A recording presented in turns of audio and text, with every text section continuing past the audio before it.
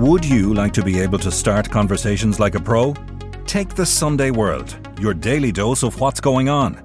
Do not consume the Sunday World if you're involved in a drug cartel, you're a politician with something to hide, or you've appeared on a reality TV show and care about others' opinions. Consume the Sunday World responsibly. Always read the stories, gossip and commentary.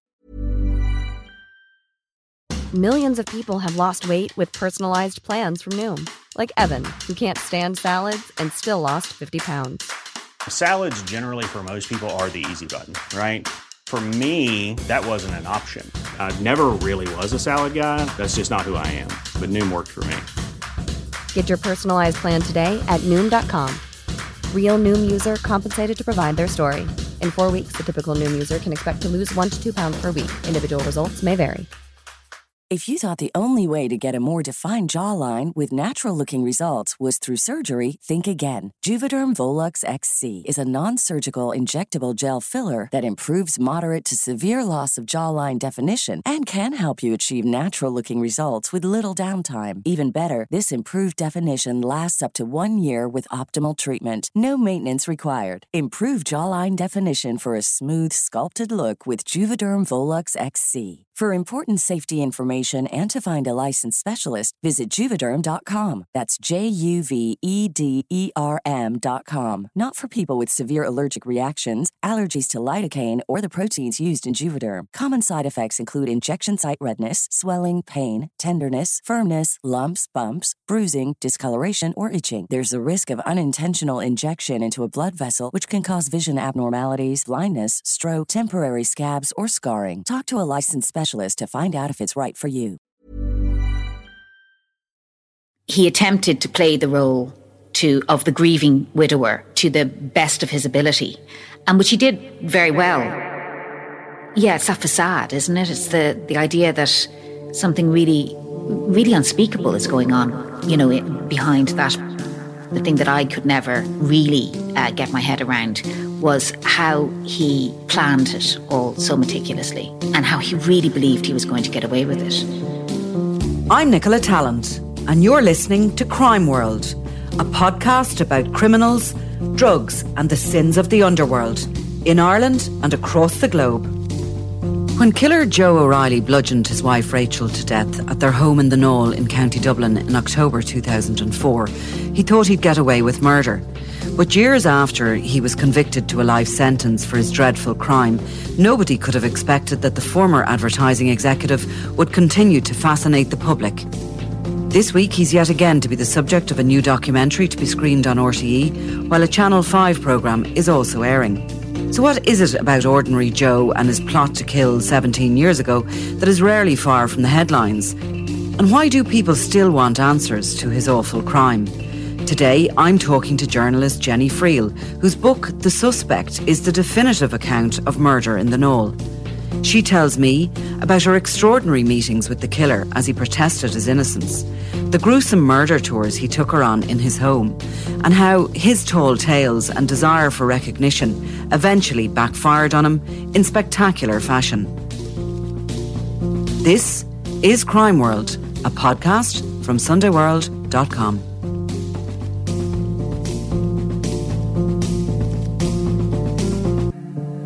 Did you ever think back in 2004 that you'd go out in a story and you'd be still talking about it 17 years later? No. Short answer. Right. Yeah, no, it was something that's just gone on. And still, it's not just, my professional life, but in my personal life as well. Yeah. People ask about it. They always come round to it at a dinner party. Well, sure, I was up in Ballyshannon at the weekend where my husband's from, and one of his friend's fathers, straight in with I saw Rose Callaly on the television recently and wanted to know about where I thought Joe was, what he was up to, or whether he was going to get out, and then inevitably they always ask about Nicky Pelly as well. Is he still with Nicky? Well, I mean, look, I have to admit, I even do find it a fascinating story, and I think I've quizzed you quite a few times on it as well. I'm sorry to do it again, Jenny. You're in the hot seat there, but not to downgrade any murder or to say any murder is an ordinary story, because it wasn't that. It was a horrendous situation we were greeted with. A young mother battered to death in her house, a Garda team looking for a killer. and 2 little boys left, without a parent. Horrendous. But, as a reporter, I suppose we do cover a lot of these things. And, some of these cases just are parked, and the families have to fight to have them recognised. Yeah. But for some reason, Rachel O'Reilly and indeed her husband Joe seem to have what you could crassly call the X factor. Yes, you could crassly call it that. Yeah, they did. There was a lot to it, but I think ultimately the main fascination came with that Joe made himself so available from the very beginning, and he attempted to play the role of the grieving widower to the best of his ability, and which he did very well. He said yes to a number of interviews, including one with me, and it just blew up. I think if he was to have his time back again, he would know not to have done that. Not that I think it would have changed the outcome by any stretch, but I think that maybe the attention that particular case got might not have been as big. But there were the other factors that you mentioned there. The fact that, Rachel was in a house, an ordinary mother of two very small children, like they were toddlers at the time. And, she was killed so brutally. And the fact that she was found by her mother. And I think, that for a few days, there was this idea that there was a murderer or murderers on the loose in North Dublin somewhere. And then all the stuff that and then it emerged that he was having an affair. And then it emerged that, during the trial, some of that incredible evidence came up, and it was the first time, that some of the technical evidence had ever been used to such incredible effect here. So all of those things. And I suppose from the beginning of it, we were looking at what we thought was the perfect family. It was this very middle-class couple with their lovely home outside Dublin, 2 gorgeous little kids. He had a very good job. She seemed to be working from home, yet juggling a career as well. And they were very good looking, and they just seemed to be the perfect family. But as we after that tragedy occurred and we started scratching behind the surface, we could see that it was far from that. Yeah. And maybe that was part of the fascination, really, was it? Yeah, I think so. And also because Rachel, it felt, or it feels like Rachel had been very private about her marriage woes, about, the fact that Joe had pulled back, and she was worried about their marriage, but he had only really confided in maybe 1 or 2 friends at most that we still know of to this day.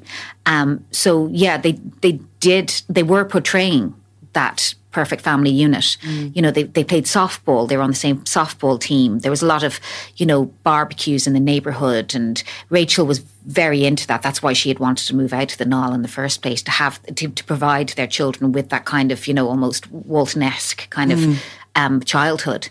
And so yeah, I think that was a big part of it's that facade, isn't it? It's the idea that something really unspeakable is going on, behind that, because that's the other thing I think that caught people's fascinations, and certainly mine. The thing that I could never really get my head around was how he planned it all so meticulously, and how he really believed he was going to get away with it.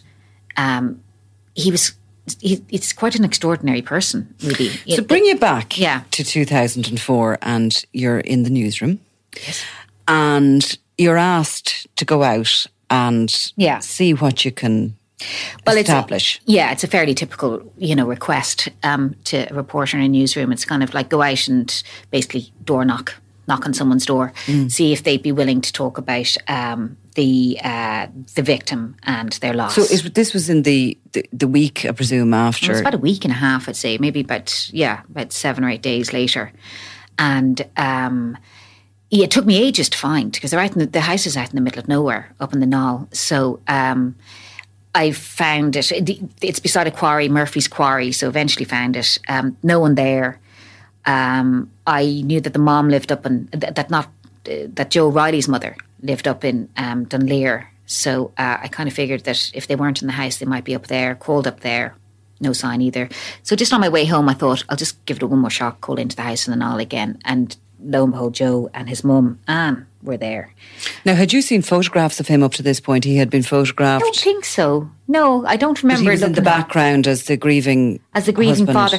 No, at that stage, I think there were only pictures of Rachel out there. Okay. So I didn't know who I was going to be looking at or looking for or anything. So, yeah, so Joe came, they looked wrecked. I remember that. I remember them coming to the door and them just looking shattered. And I also, because I don't think they used the front door much. It was that typical Irish home where they used the back patio door all the time to get in and out. And, this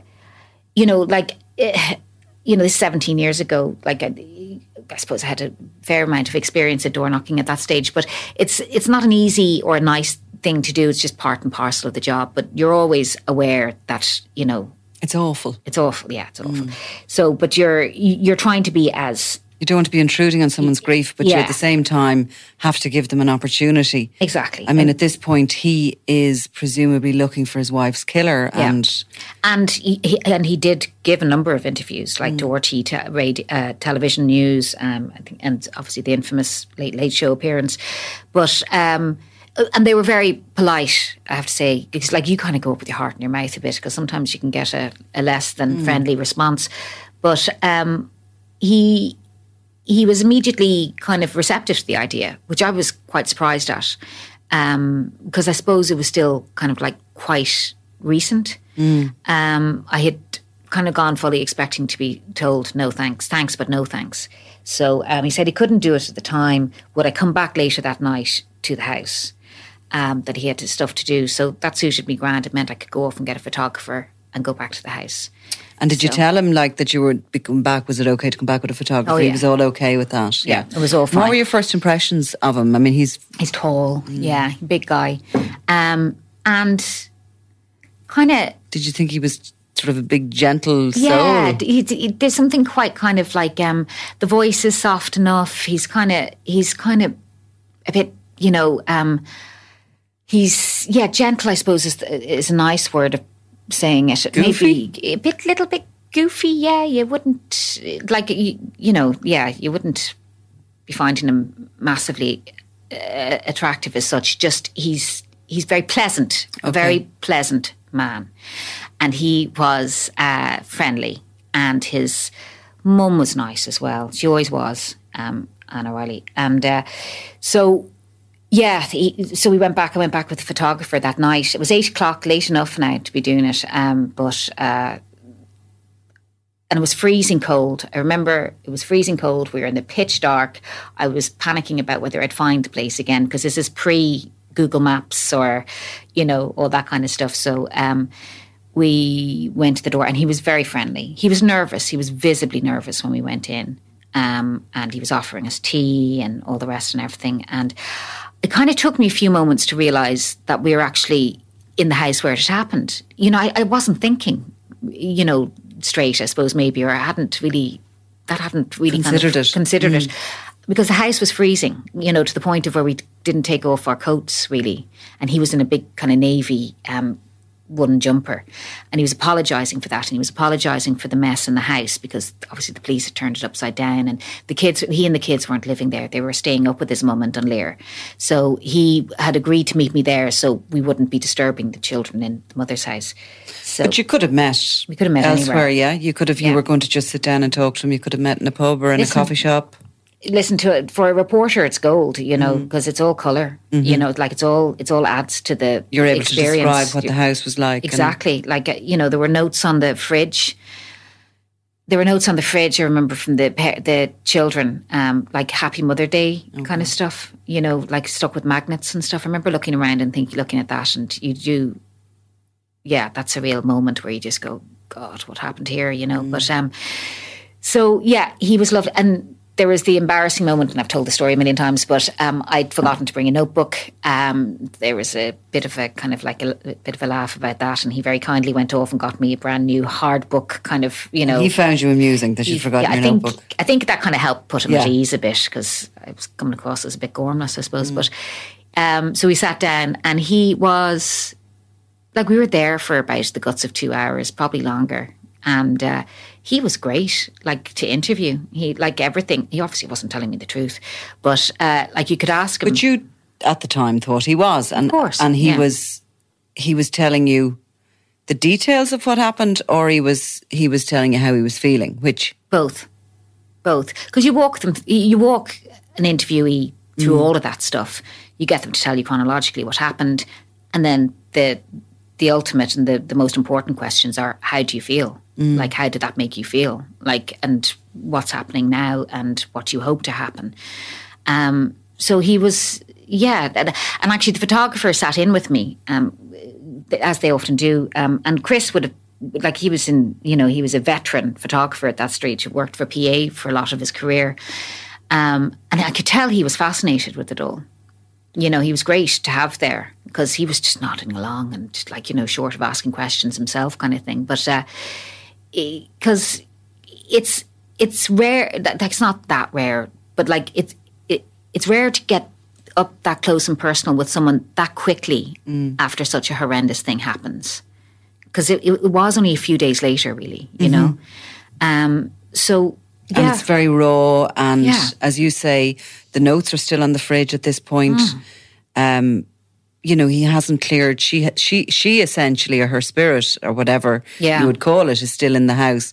It's still a family home where a mother, probably that morning, fed her 2 children at that kitchen table and dropped them to school, and then their lives are shattered within a few hours later in the day. But so all of that is giving you a really good and powerful picture then as a writer to be able to describe this devastation. Yeah, and you know, like, it's like a good book or a good movie, like, you know, something goes by very quickly because, like, I remember, you know, sitting into the car afterwards and, you know, looking down, and I think it was like 10:30 or something. We couldn't believe we'd been there that long, but we packed a lot into it, you know. And he was I thought he was being very stoic, you know, because he was, you know, and I felt that he was telling his story as best, or he was telling the events of what happened as best he could, because, as you mentioned earlier, it's about, you know, doing everything you can to find the killers.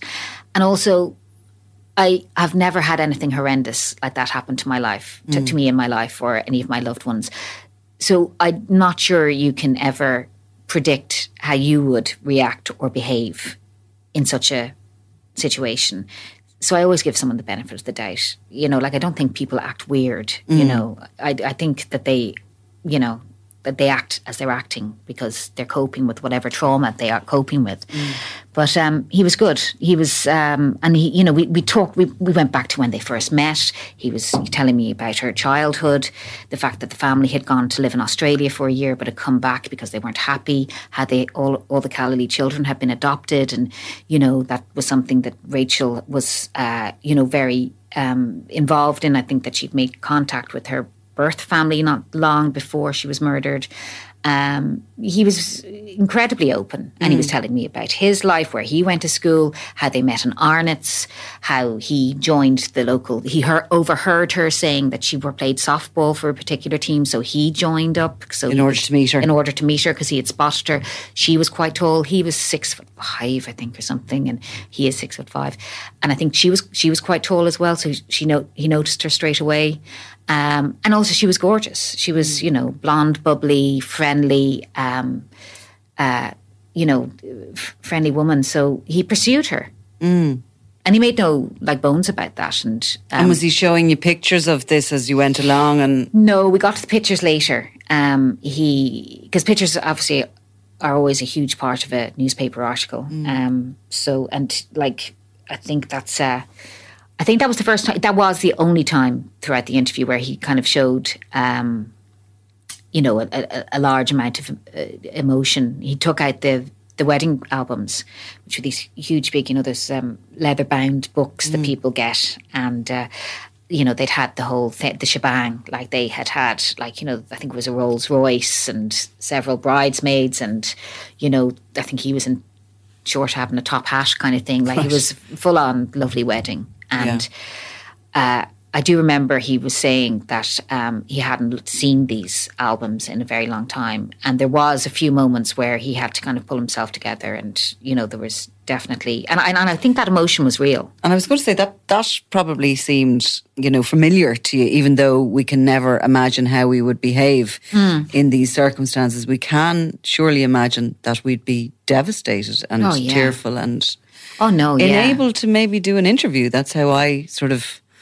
feel I would maybe be, but I don't know. You don't think you would be able to? I don't think so. I don't think I'd be able to speak. I don't think I'd be able to.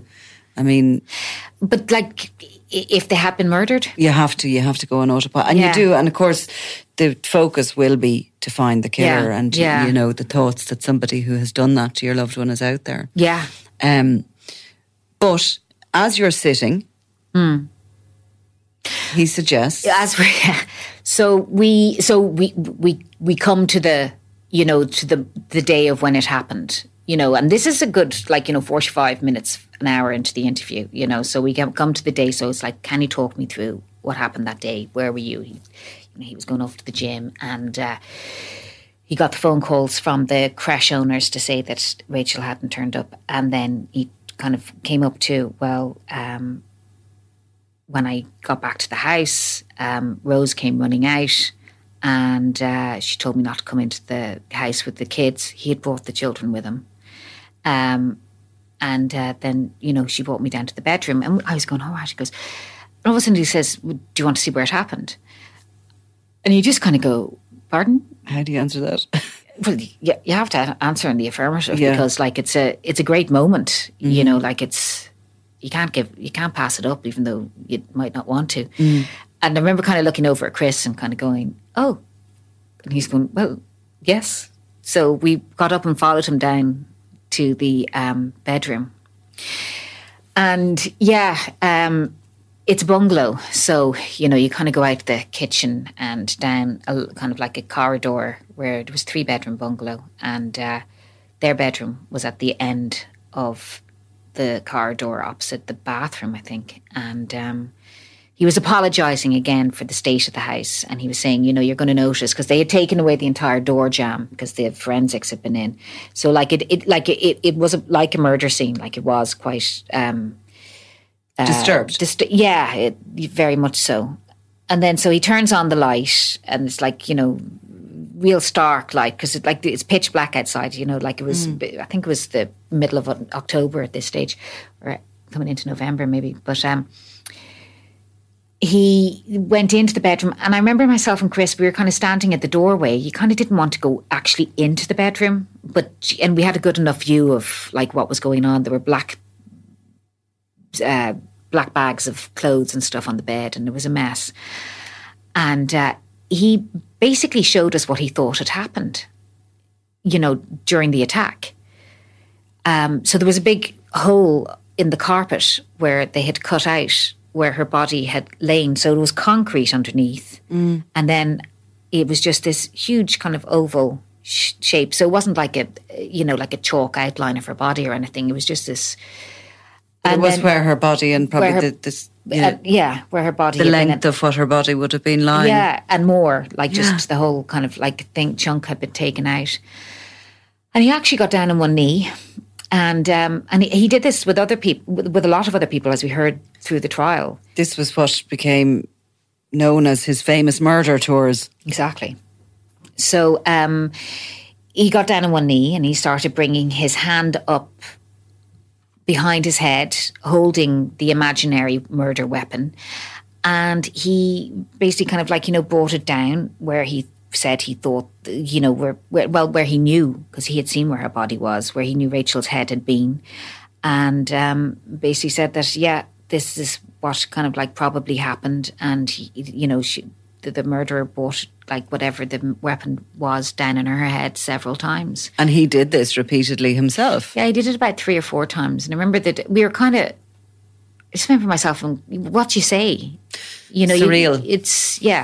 And you don't say anything. I remember feeling quite nauseous actually, and because I had to excuse myself to go to the bathroom at one stage just to And take Jenny, a moment. was the room cleaned, or was there still blood? No, he was pointing out the blood spatter on the walls. He was kind of like, because the door jamb had been taken out, even though it had been taken out because there had been so loads of blood on the door jamb, there was still, and blood kind of goes brown after a while. So there's just all this kind of brown specks, and he was pointing it all out, and you could still see some of it on some of the carpet. And suggesting why it was there and why it was here because of the way she had been killed. Yeah.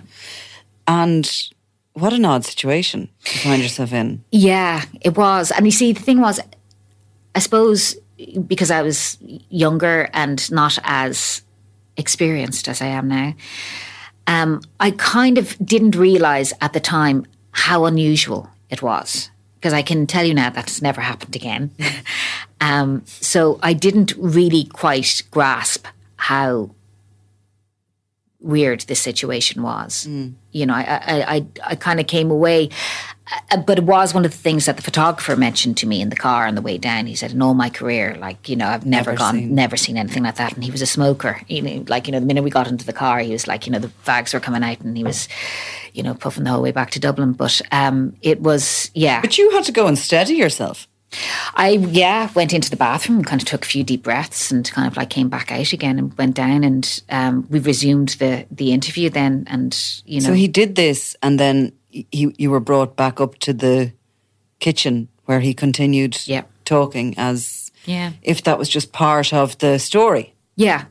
He had just been, you know, giving us another, I suppose, pillar to build the, you know, interview on. But like, as we know now, he clearly got some kick, some I don't know, some kind of satisfaction out of bringing people to do that. Because Rose and Jim Callally have spoken before about how they didn't really want to be shown. They had, and would from your estimates of the days after it and from their interviews about these murder tours that they were also brought on, did theirs happen before or after yours?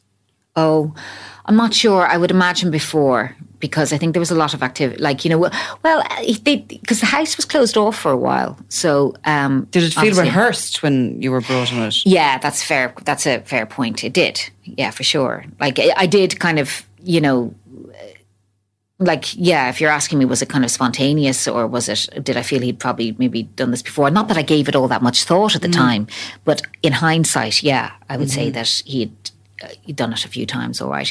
And we know he did. Like, there were other friends that he did that. And not even friends, like vague, like neighbours that he would have known vaguely. Do you want to see where it happened? And the same scenario, down on one knee. And he told, I think during the trial, he said, one of the neighbours said that she hadn't really wanted to, but he had said to her that some people had said to him it brought them a sense of peace. You know, like that he had, so he was encouraging people to go down with him to the bedroom.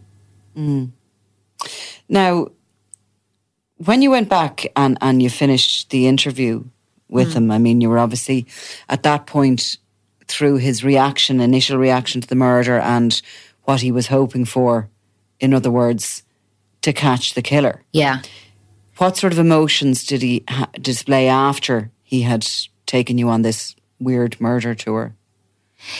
He, in the sense when he was talking about who he thought might have done it, he was kind of saying there had been speculation in the papers at the time that it had been a gang that had been hitting North Dublin at the time. And so he mentioned that. And he said that, you know, it would have to have been someone who was quite strong, because Rachel was quite strong and she wouldn't have gone down without a fight. I remember him saying things like that. And that, you know, and then there was him wondering about why, you know, that it happened down in the bedroom. And I did ask him at one point, you know, did he think that maybe she'd had an affair? And he was a bit taken aback at that question, actually. And he was kind of saying, you know, well, no, I hadn't thought about that, but, you know, maybe we'll never know now, but I don't know. So he was somewhat forgiving of her if she had. Well, knowing what we know now, you know, I think maybe all along he was. Yeah, well, he was.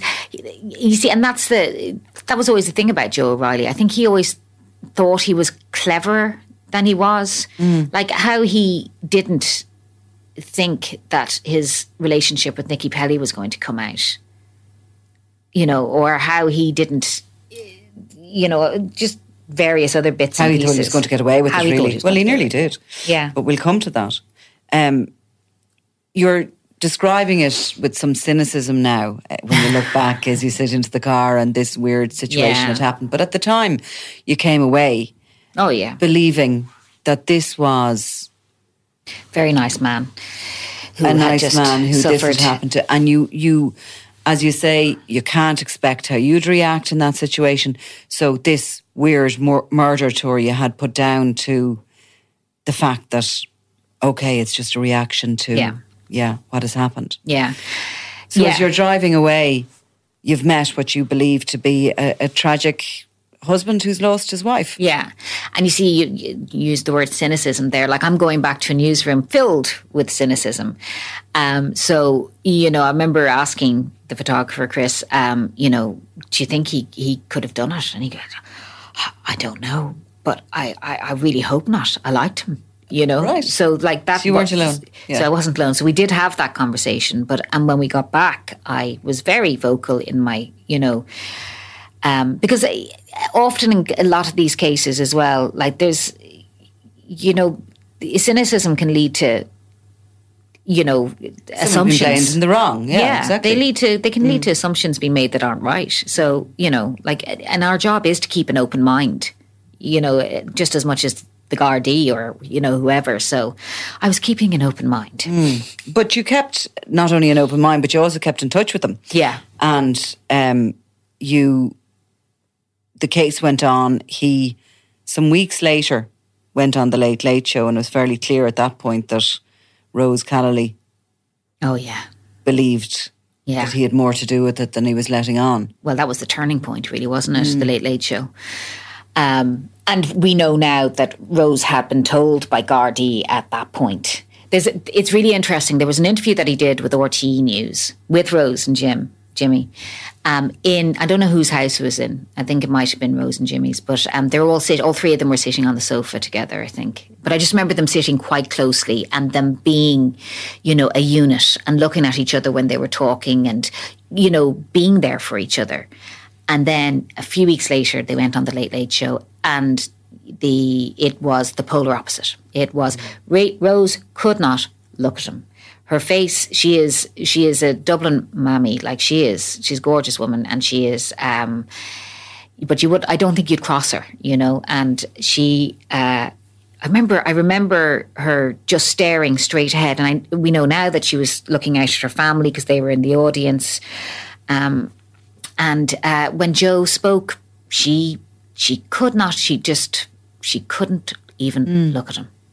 And do you remember at that point you were still in touch with him maybe? Yeah. And like when I say you were in touch with him, you weren't ringing him every week or anything, but no. you were called out a few times. Called out to the house a few times, text, met him out in Bluebell where he was working, I think twice. And also this was over a long time. Like that court case didn't, like, God. 2007 that 2007. happened in. So it was 3 years, or certainly up to 3 years. Yeah. Now, I didn't keep in touch with him for the entire 3 years because I'd say, because he actually, you know, obviously took a step back. He knew not to keep kind of, you know, talking to journalists after a while, you know. So. After he became the suspect. Yeah. You know.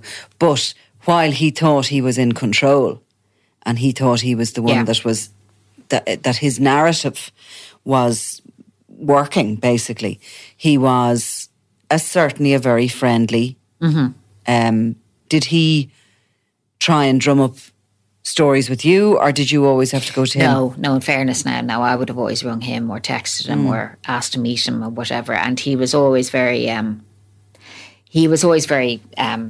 accommodating, actually. I remember going out to the house once, and it must have been in the springtime because he was taking out because their garden was quite big. It had a bit of land around it. And I just always remember the kids being there and just, you know, how sad it was. you know, that like he was there with his kind of like ride-on motor, you know, lawnmower, and the kids kind of like, you know, running around and playing, and they're really friendly, lovely little things. But so yeah, no, he was quite open. But as time went on, you could tell that the relationship between himself and the Callaghan's had he was very open about it, had completely broken down. Now, you know, he would have, like, a lot of the stuff that he would have kind of said was off the record, and he was just kind of like saying it. But he was quite, I should have put it as, he was quite bitchy about them, you know, and he like suggesting that there was a lot more to, you know, Rachel's, you know, relationship than people thought. Like, it wasn't the big happily family that everyone thought it was, whatever. But that was him manipulating, you know, a situation, or trying to. And I think his relationship with the media went sour as well, didn't it? As I suppose as the investigation continued, and maybe it became apparent that there was no burglary gang that day. No. There was no stranger that broke in there that day. No. And the likelihood was that this guy she was married to, who was having an affair, was the chief suspect. Well, you just had to, like, I think he himself and Nicky Pelly, and also Declan Querney, who gave him his alibi that morning, they were brought in for questioning, I think, on 2 occasions, all 3 of them, or maybe it was just once, I'm not sure. But the scrum that happened outside those Garda stations, you know, that when they happened, like the interest in it was just phenomenal, because, you know, because here was a guy who had gone on national television, you know, the biggest show in the country, you know, at a time when it was probably getting, you know, the highest ratings ever, to say that, and, you know, where he was talking about his love for his poor murdered wife. And then, you know, a few weeks later, he's been kind of brought in for questioning, along with his girlfriend and the guy who gave him the alibi. Like, it was quite the turn of events. And for yourself, I think your last meeting with him was a bit fraught. Ooh, yeah. Tell us about that. So,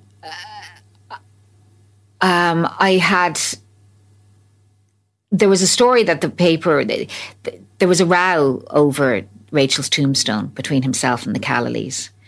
There was some kind of thing where I think Jimmy had bought the plot, and Joe had picked out a headstone with the boys or whatever, but the Callaghan's at this stage just didn't want to have anything to do with him. Like, they certainly didn't want him, you know, putting up a tombstone. So that had become a bit of a problem. And I had heard about it, and maybe he had told me or something like that, but I was going out, and I asked, could I go out and meet him, because I wanted to talk to him about this or whatever. And I said that they were going to run a story anyway about it, and he didn't want that, and he was very annoyed about it. And I got the stare, you know, like felt a bit like, you know, isn't this what IRA people do? Like, and you were face to face with him? Yeah, we were in the conference room of his the company that he was working for at the time, as he'd brought me in there. So it was just the 2 of us, and he was angry. You know, he was angry. He kind of went silent, and there was a bit of, you know, a bit of a stare off for a few minutes, and I was kind of suddenly aware that I hadn't brought anyone with me, and, you know, but like, actually, look, no, I didn't. You know, you were in an office, but in the end of the day, you were seeing a very different character, a chameleon almost. Yeah. Except that when we were leaving and when we were walking out, he was doing that kind of people pleaser thing again that he seemed to do, where he was kind of saying, oh, you must have been, maybe you were a bit nervous coming in to meet me like this or whatever, you know, given what everyone's saying about me now. And I kind of tittered a bit and said, well, actually, and I got the feeling he was kind of hurt. Right. You know, like it was a strange moment where because I was a little nervous, like, not that I thought anything was going to happen, but, you know, it was different than the first time, because this time you knew probably that you were going to meet a killer. Or that he was certainly the main suspect, yeah, for sure. Yeah. The trial. Yeah. Yeah. You sat almost beside him. I remember meeting you there a few times at the trial. And did he ever make eye contact with you or anything? Did he ever allude to knowing you or to... No, and that's funny actually, because there were a couple of days. This was in the old, when they used to go to the forecourts for these cases. So the setup was ludicrous. You know, like the press bench was the same bench where the accused sat. So at one stage, I remember there was a couple of days. I remember one day that there was between myself and Joe was a guard, like, or a prison guard. You know, like it was me, Joe at the end, prison guard, and myself, and you're just kind of... You could have leaned in and talked to him. Pretty much. But no, there was no... And during the trial, there was a big, like... You know, like he was able to lean over the bench and talk to his legal team.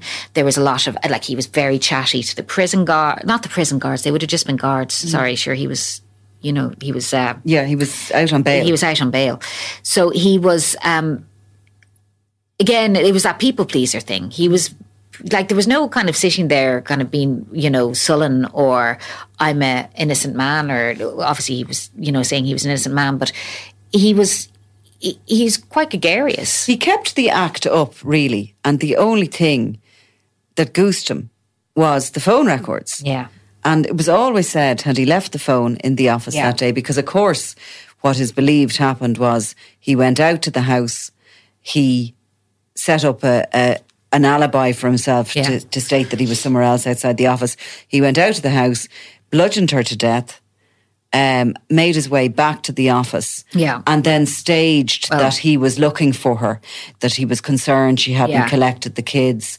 He was ringing around, and he made his way back to the house knowing that her mother was going to discover. He had run, So he was so he worked for a company that did kind of like outside broadcasting. So it was the bus station in Phibsborough, which he had gone to with this guy, Querney. And so it was handy for him because he was able to get onto the road that led straight out to the Knoll. And like, that was all part of the evidence, like that those guards, the work they did, and that was incredible. Like, you know, just, you know, testing that route over and over again. So he got up and he got back down again to the bus station, and then he started ringing around. Well, the creche people rang him first to say that Rachel had not picked up one of the children. Then he started ringing around, and he rang Rose. And I don't know if Rose remembers it, but I think at the time she kind of just had a feeling that, you know, there must be something seriously wrong if Rachel had not gone to collect the children. So she got in her car and headed out to the Knoll. But he knew this. He knew this in the meantime. So he went, collected the 2 children who were being minded at the creche, and in the meantime, Rose had gone in and found her daughter on the floor. And the scene that she described in court of that was just... And has described, I was only listening to her recently. Yeah. It is, I mean... It was disgusting. It's unspeakable what she saw and had to go through. And the point you're making is that he knew he was going to put her through that. Yeah. He brought his children to that house with him. She came out and she said to him, don't bring the children in. He was about to walk into the house with the children. And she came out and said to him, don't bring the children in here. Rachel's up there and there's something wrong. So, like, you know, would he have allowed the children to go into the bedroom and seen their mother like that? You know, I don't think we'll. It just really is a stark show of the lack of empathy that he has. Obviously, the affair with Nikki Pelly came out during the trial, and all the nasty things he was saying about Rachel in the background. He was found guilty and remains in prison. Yeah. But in prison has continued to protest his innocence. Yeah. Has appealed every which way he can. Yeah. And has only recently decided he's not going to go to Europe because he's probably coming towards the end of a life term. An average life term is 16 to 18 years, and he has served 14 or 15 now. Yeah, yeah. So high profile prisoner like him. Yeah. Who still protests his innocence. But he may or may not get parole. He is certainly very high profile, and I think Rose Callally still talks about him in order to try and keep that profile up. Oh, absolutely. And she does, like, her energy is incredible because, like, that family have been through a lot. You know, Rachel's sister, Anne, only died about 5 or 6 years later of ill health, and you know, they're amazing, really, what they have done and about keeping, you know, and I suppose it's in Rachel's memory to make sure that she's not forgotten, but also that, that people remember just exactly what it is that Joe O'Reilly did, and that he still won't admit it. Like, you wonder, would there be some solace or some comfort they could take if he's not going to now, that's obvious, but, would things have been different for them if he had admitted what he had done and shown some remorse? Like, would they have still felt the need to be as public as they are about it? But I think families do, because there's that awful system that has been changed recently, but where when they come up for parole, they have to, write letters to the parole board explaining why they don't think that the person should be released. Well, they still do. It's just that the time in which they can apply for parole has been lengthened. Changed. Yeah. He was somebody who went in for parole as quickly as he could. Yeah. He believes he should be out. He believes that he should be seen as an innocent man, somebody who has been wrongly accused and somebody who should be freed. Well, his family still believe that as well. And that's an important part of this. And so you can kind of understand why he has behaved the way he does. From my understanding, his two boys believe him to be innocent. So, and that's their prerogative. But in hindsight and with some maturity, can you understand that? Because he was obviously an incredibly convincing liar. Yeah. And instead of actually having to, say that secondhand, as we do as journalists in a lot of cases, you have first-hand experience of that. Yeah.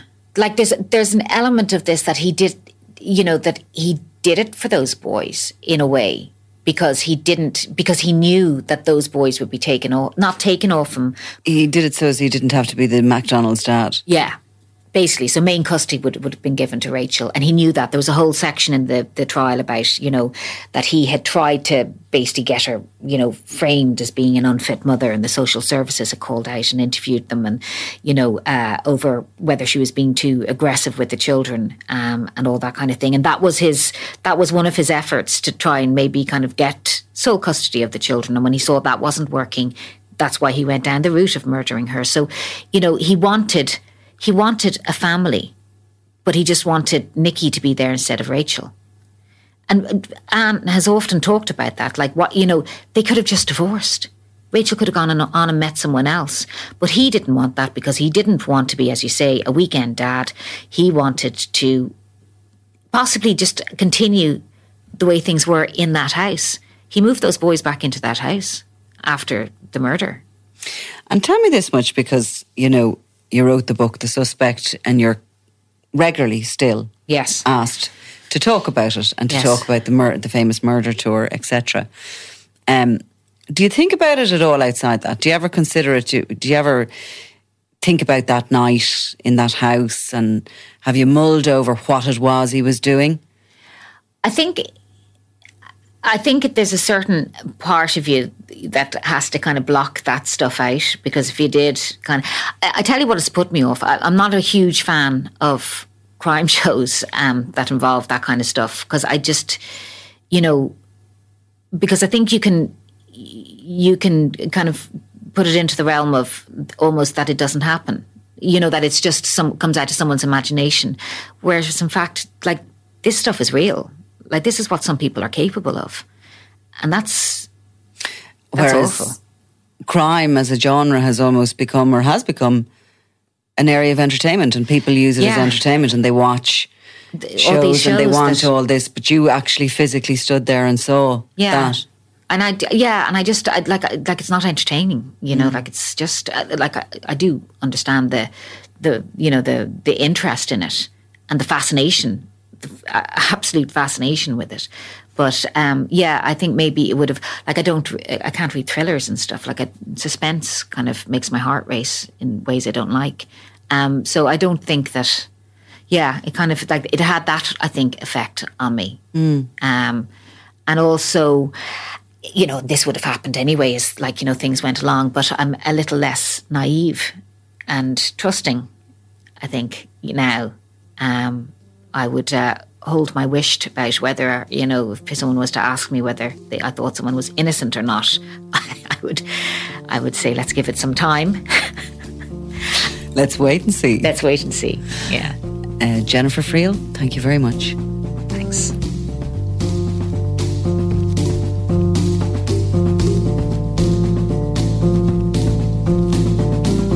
You've been listening to Crime World, a podcast from SundayWorld.com, produced by Ian Mullaney and edited by me, Nicola Tallant. If you like the podcast and love true crime, why not download the free SundayWorld.com app for lots more stories from Ireland and across the globe.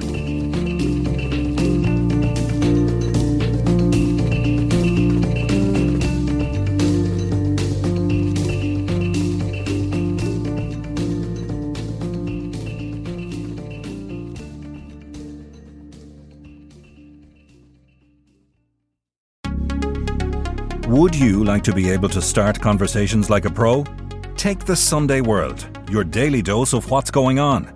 Do not consume the Sunday World if you're involved in a drug cartel, you're a politician with something to hide, or you've appeared on a reality TV show and care about others' opinions. Consume the Sunday World responsibly. Always read the stories, gossip and commentary.